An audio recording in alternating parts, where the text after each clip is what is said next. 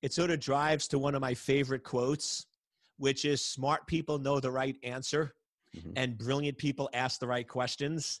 So I would say ask questions, and they're simple questions.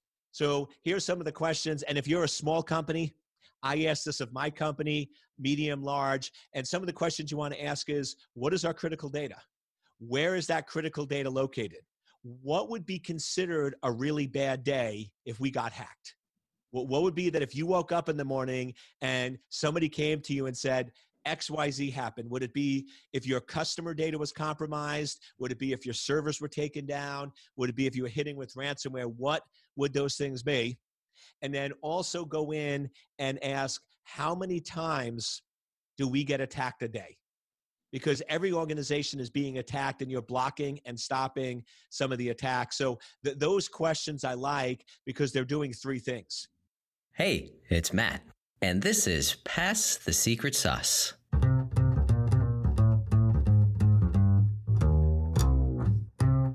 Hello, everyone. Welcome back to Pass the Secret Sauce.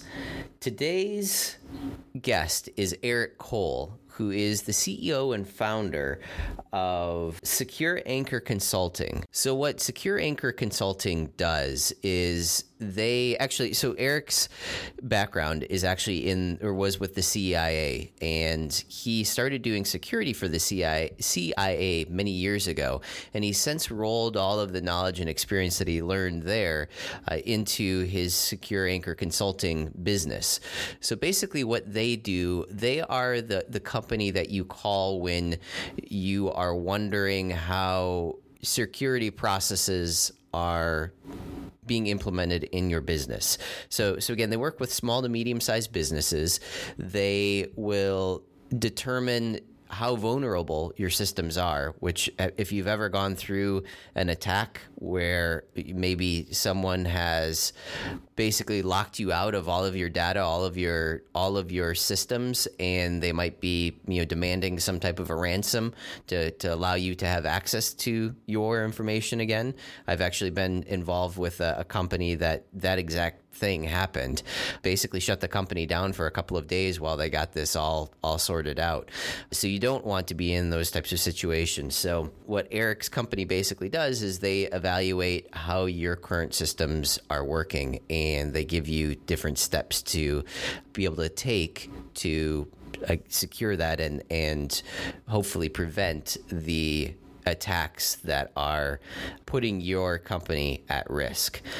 So Eric actually taught us quite a bit in this episode. You might think that security is not that interesting of a topic, but he gave us some tips that we absolutely can use every day to help protect ourselves in our own lives. So again, very, very interesting information. And with that, I hope that you enjoy today's episode. Eric Cole. It was interesting because it was always about how we could help my dad, because I never viewed my dad as an entrepreneur. But he did own a garden center, a small garden center in Long Island. So a lot of the dinner conversation was, could we help my dad? Did we need to go in after school and plant flowers, do landscaping, had to go in on the weekends and stuff. So it was always sort of about, what do we need to do to support the family and help each other sort of be in that state so we weren't stressed out. Oh, that's great. That's great. So you grew up, basically working around entrepreneurial things, entrepreneurial spirit, from a very, very young age, it sounds like.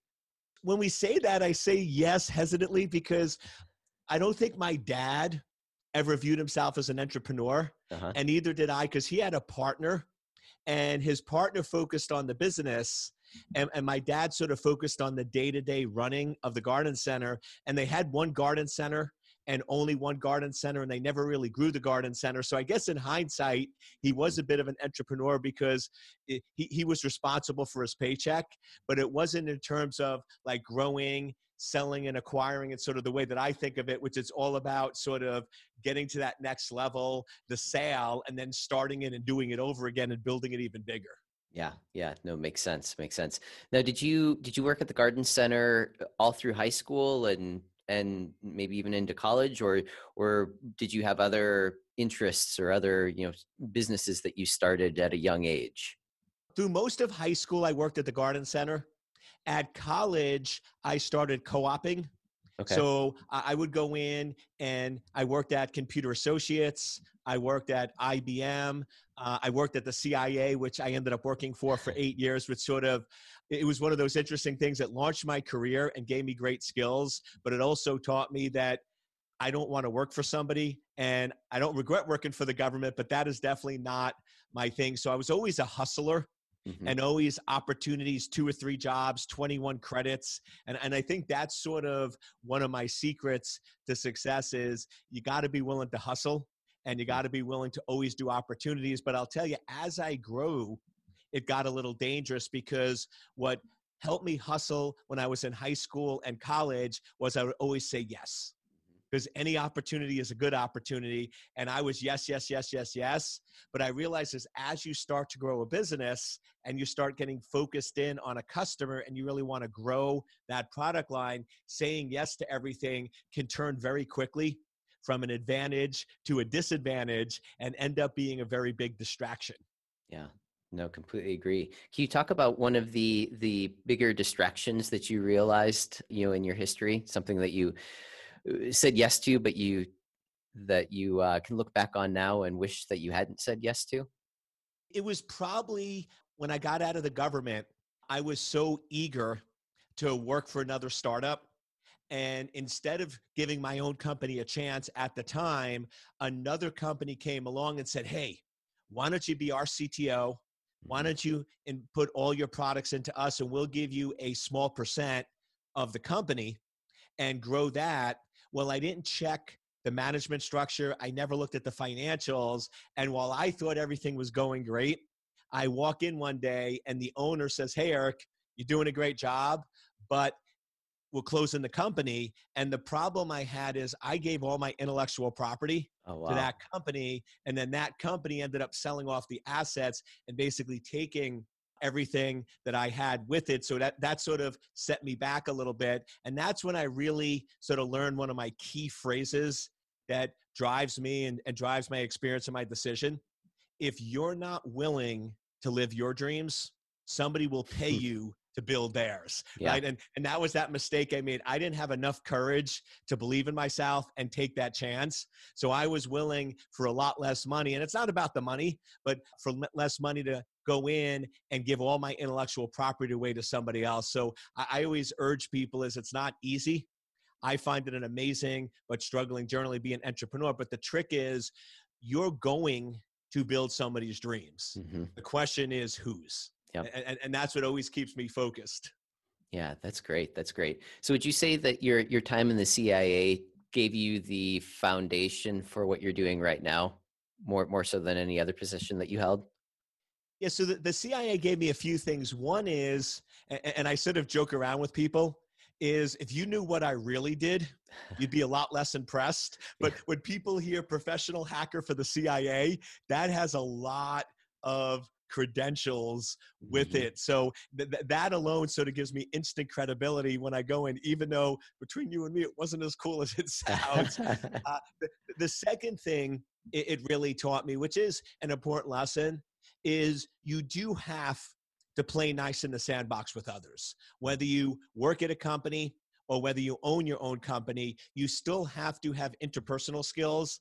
And I tend to be that type of person that's very direct and very honest, which I think is nice. That's how I like people to work with me. Don't beat around the bush. Tell me exactly how you feel. Hmm. But in society, that sometimes comes across a little bit as an a-hole. So Hmm. I sort of learned at the CIA that you got to be careful with what you say and how you say it, because you can ask the same person 3 different ways. One way, they're super excited and they're going to do an amazing job. Hmm. The second way, they'll do the job, but they'll be angry and mad. And the third is they'll do a crappy job. And Hmm. it's all just how you ask them. So those interpersonal skills are just very, very important also. Yeah, that's good. That's good. And I think I'm cut from the same cloth. I'd rather just get right to the point and, let's move on and deal with whatever it is rather than, kind of skirting around things. But yeah, certainly can appreciate the ability to be able to influence others so that you can get whatever it is that you need done. So talk about your Secure Anchor Consulting. What is it that you guys do there exactly? So Secure Anchor Consulting, we do cybersecurity. And at a high level, my mission is to make cyberspace safe. I believe that we're living most of our lives in cyberspace, and I really want to make it a safe place to live, work, and raise a family. So we have 3 business lines. That's also one of my foundational rules that I learned in building businesses. I call it the 3-legged stool. And it's having 3 different sources of income. Now, I still believe they should be aligned around the same area, but if you're reliant on a single customer or a single line of business, that can get you in a lot of trouble. And to your question earlier, in terms of one of the mistakes, that was probably one of the other mistakes when I started one of my previous companies. 90% of the revenue was one company, and that put me in a really bad situation. So we do 3 things. One is we do expert witness work. So we go in and testify at high-profile trials. We help attorneys understand the technology. The second area is we do security assessments, where we help organizations build out security roadmaps so they understand their threats. And then the third one is we do teaching and training, teaching people how to be chief information security officers, security professionals. And if you sort of understand the thread, they might seem like 3 diverse product lines, but the main artery that connects all of them is I have a passion for explaining complex topics in easy to way matter. So where we really focus on how can we take a complex topic like cybersecurity, and whether it's to an attorney, whether it's an executive, whether it's a chief information security officer, whether it's an engineer, how can we explain it in a way that they understand it and can make proper decisions to secure their client or their own information? That's great. That's great. And do you have some type of a formula or framework that you use to sort of extract that easy to describe explanation? Or is it basically sort of just taken on a case by case basis? I'm always fascinated by how people communicate, and the more complicated things obviously are more complicated to be able to explain. So if you had any tips or tricks that you've learned along the way of sort of breaking things down so that they are understandable and digestible by others, that'd be interesting. Yes. So 2 tricks I learned. One is analogies. So I'm very big in analogies. So recently I testified in court, and there were these 2 different products that were completely different, but the fundamental functioning was the same. And the judge was having a hard time understanding that. So I asked the judge, I said, Your Honor, do you like cars? And he goes, absolutely. I said, well, what's your favorite make and model? He goes, oh, I love Chevys. So I said, great. So you know that there's the Chevy Corvette and the Chevy Camaro. And while their body is different, if you get the SS model, it has the same exact engine. He goes, yes, I get that. I said, that's what we're talking about here. It's the same engine, even though it's a different car. And he's like, oh, I got that now. So finding some common bond that somebody understands and uses an analogy. The second one I find is I'm very big on storytelling, where you tell a story because that brings people in. It gets them emotionally involved and attached to the story and the outcome, and then they can understand it. Because one of my mottos I always tell folks and I teach my staff is, if you want to be a good teacher, know your technology really well or be entertaining. But if you want to be an amazing teacher, do both. You have to entertain and teach at the same time, because if people aren't paying attention, you could be the smartest person on the planet and they're not going to learn from you. So when you see me on stage or teaching in classrooms, I'm one of those, if I am losing the audience, I'll do crazy things because all of a sudden it gets their attention. It brings them in. Like in one case, I was doing an audience and nobody was paying attention. And we're talking about fraud and the importance of being aware. So a lady was actually on her cell phone and she wasn't aware of it. The rest of the audience was, and I basically stole her pocketbook. Now I didn't go in and violate any rules, but like I'm going there and I'm just talking and I realized I'm losing the audience. So I walk over, she wasn't paying attention. I snuck up, took the pocketbook, and I'm sort of walking off like a little, and the audience is just cracking up. And finally, like 60 seconds later, she looks up and realizes what I'm holding, and audience cracks up, entertained. And I tell you, at that point, had the audience and then was able to teach the rest. So you got to be able to break the ice and connect with your audience and recognize when you're not. And instead of getting mad, you need to be able to adapt and adjust very quickly to pull them in. Yeah, that's great. That's great. When you started your business, did you have all three verticals already in mind that that's what you were going to do, or did you sort of expand into the other ones later? So I expanded into them. So I started off, well, I had all the skills, but I started off with the expert witness. Hmm. And I was actually doing that on the side while working at another company. And I'm always a fan of that for entrepreneurs. I know you hear folks jump, take chances, but I'm also one of those, don't be stupid. Hmm. If you have a family and kids. So I had an income source with expert witness that wasn't great, but was enough to survive and allowed me to then jump off into those other areas. I'm also one of those big folks, blue ocean opportunities Hmm. where you really go in, and I don't want to compete. I don't want to compete with you on price. I don't want to compete with you on skill set, because when you're competing against somebody else. Vertus Technology is a custom business software solution provider. Are you tired of manual entry into an old system that creates more work than it helps? Does your company suffer from constant pain and frustration around its business processes? Do you spend a lot of time and money trying to hunt information down or figure out what is happening in your business? Vertus Technology can help solve all of this. We evaluate your current processes and then create custom software or mobile apps to automate and streamline your business process, eliminating a lot of those pains and frustrations. Unlike other systems, our goal is to digitize your current processes and systems so that your staff's learning curve is very small. If you're ready to take your business operations to the next level, give Vertus Technology a call today.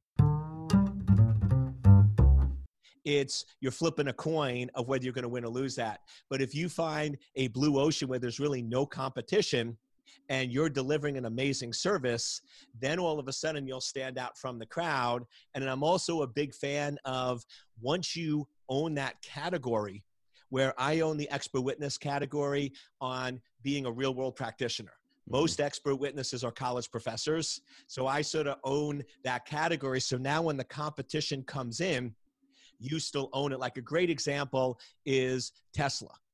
Hmm. Tesla, when they started with electric cars, it was a blue ocean. I mean, nobody was doing it. They thought Elon was crazy. If you watch the news, I think he might be, but I love him anyway.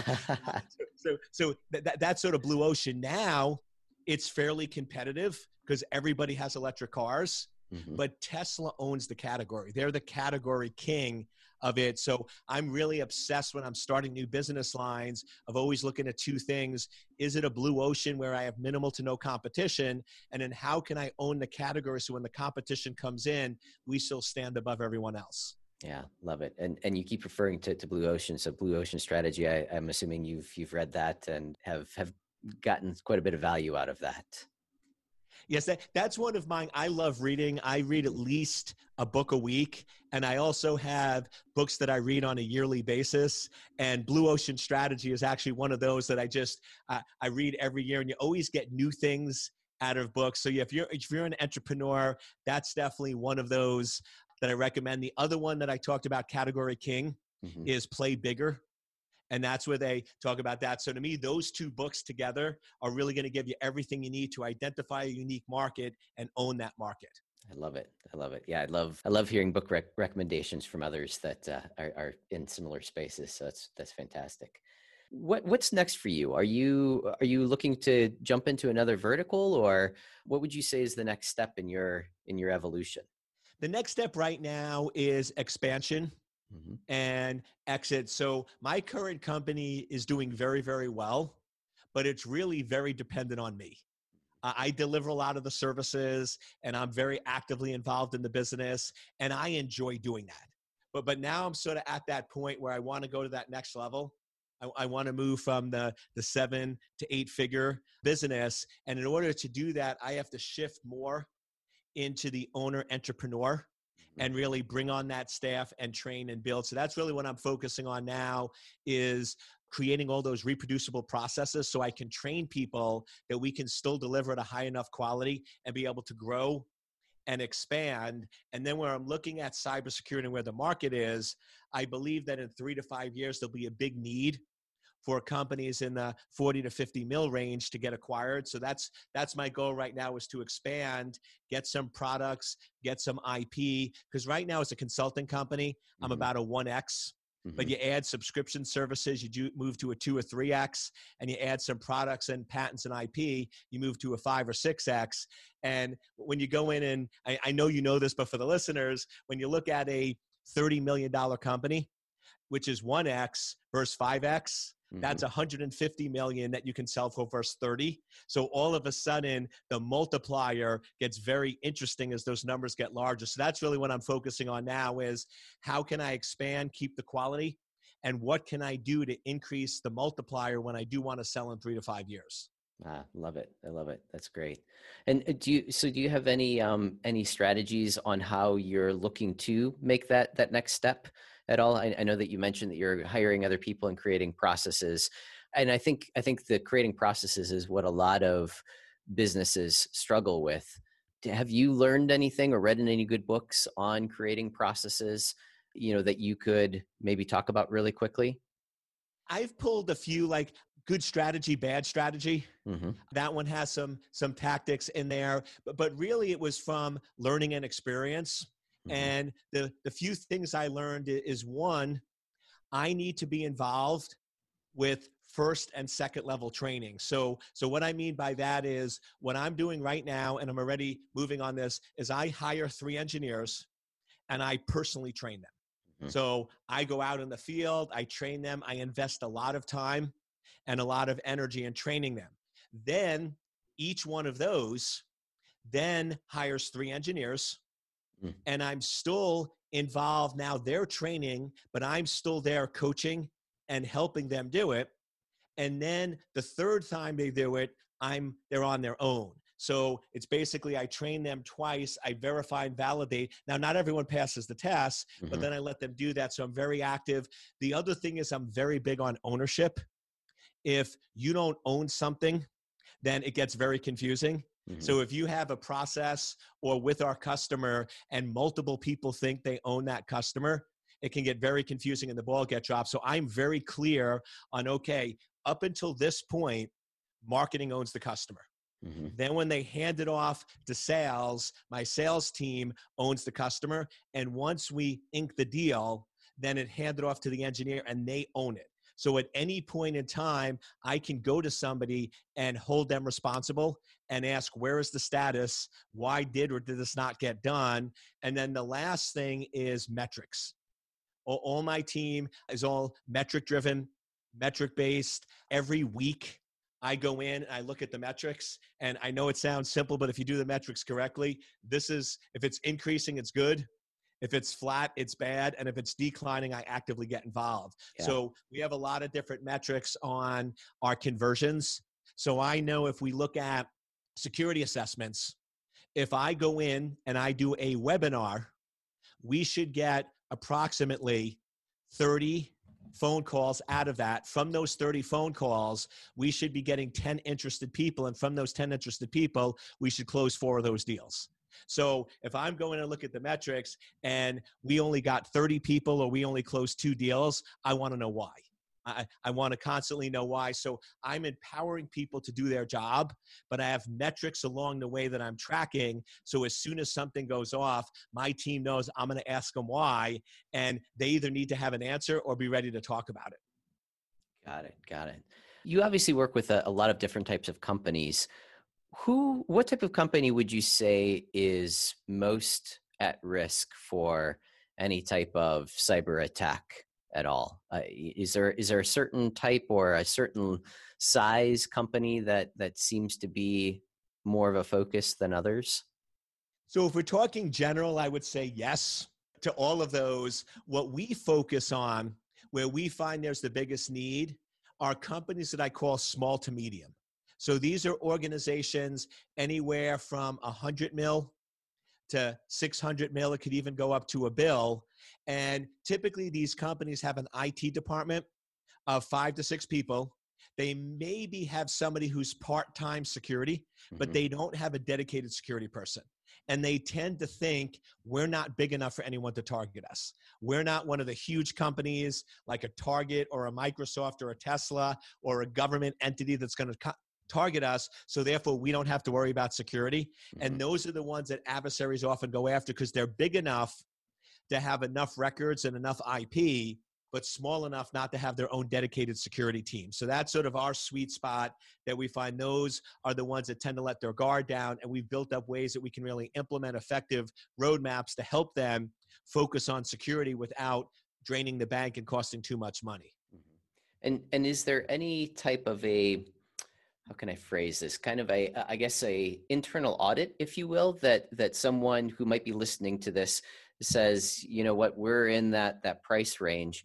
Is there anything that they can sort of look at and see if they're doing, or, you know, maybe is there something that they can look to see if they have in place so that they know whether or not they should reach out to you, or any tips there to sort of determine how bad of a situation, you know, one of those types of companies might find themselves in? Yeah, the big thing that I push, and it sort of drives to one of my favorite quotes, which is smart people know the right answer and brilliant people ask the right questions. So I would say ask questions, and they're simple questions. So here's some of the questions. And if you're a small company, I ask this of my company, medium, large. And some of the questions you want to ask is, what is our critical data? Where is that critical data located? What would be considered a really bad day if we got hacked? What would be that if you woke up in the morning and somebody came to you and said, XYZ happened? Would it be if your customer data was compromised? Would it be if your servers were taken down? Would it be if you were hitting with ransomware? What would those things be? And then also go in and ask, how many times do we get attacked a day?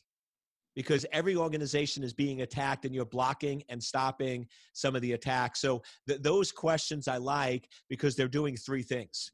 They're letting you understand what the threats are, helping you focus in what are the real threats to our business. They're letting you see what the risks are, what is our critical data and exposure, and then they're helping you think about, okay, do we even know what our vulnerabilities are, and do we know how to fix them? And that's really where we can help out. So if you have no clue of any of those, great. If you're one of those, oh no, we know the threats, we know our critical data, and we are fixing the vulnerabilities, then you probably don't need our assistance. But I would just say be careful, because those are few and far between. And it's easy to say we have our security in place without actually asking the questions. So ask the hard questions. And then here's one of my other favorite quotes: let data drive decisions and not emotions. And I see that's probably the biggest mistake that I've made as an entrepreneur, and I see clients make, is they let emotions get involved. We're not going to be a target. No one's going to come after us. You're over exaggerating. This is not a big deal. That's all emotion. Give me the data. Let's go and look at the data and let the data drive the decision of whether you're a target or not. Yeah, that makes sense. That makes sense. And you had mentioned, you know, how many times are we being attacked a minute ago? Are there thresholds where you are sort of a low priority based on your number of attacks, medium, high? Is that the way that you would sort of look at that? So it's two things. One is it's raising visibility, because a lot of people I talk to, small, medium, even some large companies, and I say, how often are you being attacked? Like, we're not being attacked. So if you're a real small company, just go and look at your antivirus software that you have on your endpoint computer. Everybody should be running antivirus software. And I bet you if you ran a 45-day report, you would be shocked. Yeah. You'll probably have, my guess is, with the current time we're living in now, you probably over a 45-day period on your home computer or work computer, you probably had 20 to 25 attacks that software automatically stopped and blocked without you even realizing it. That raises your awareness that you are being targeted. If you're a larger company that has an enterprise where you have firewalls, just go in and ask your team to tell you how many blocked attacks your firewall had. That's going to tell you how many attempted attacks you have. And it's really just the visibility, because even some of these big executives we work with, I'm like, how many times do you think you get attacked a day? You know, like 2 or 3 times. And we run the report and it's 2,000 to 3,000. and Wow. they're totally shocked. And now it's a completely different perspective on what we need to do and what we need to spend when those numbers are 3,000 instead of 2 to 3. Mm-hmm. Yeah, that makes sense. That makes sense. What are some of the ways that when people get hacked, what are some of the things that can happen to their business? You mentioned ransomware. Can you get into exactly what might happen if someone is hacked or a company is hacked? Absolutely. So if you're going to be hacked, there's really two targets. It's either a user or a server. And if they're going after the user, 99.9999% of the time, it's going to be a phishing scam. It's going to be an email that looks legitimate, seems legitimate, and they open the attachment or click on the link. The second situation is going to be an ad on social media or when you're surfing the web that looks like, oh, I need hand sanitizer, and you click on the link and get scammed. Or a server is typically going to be if the software's not up to date and not patched. Mm-hmm. Now, if it does happen, it's all about your data. So one aspect is confidentiality, where they steal critical information.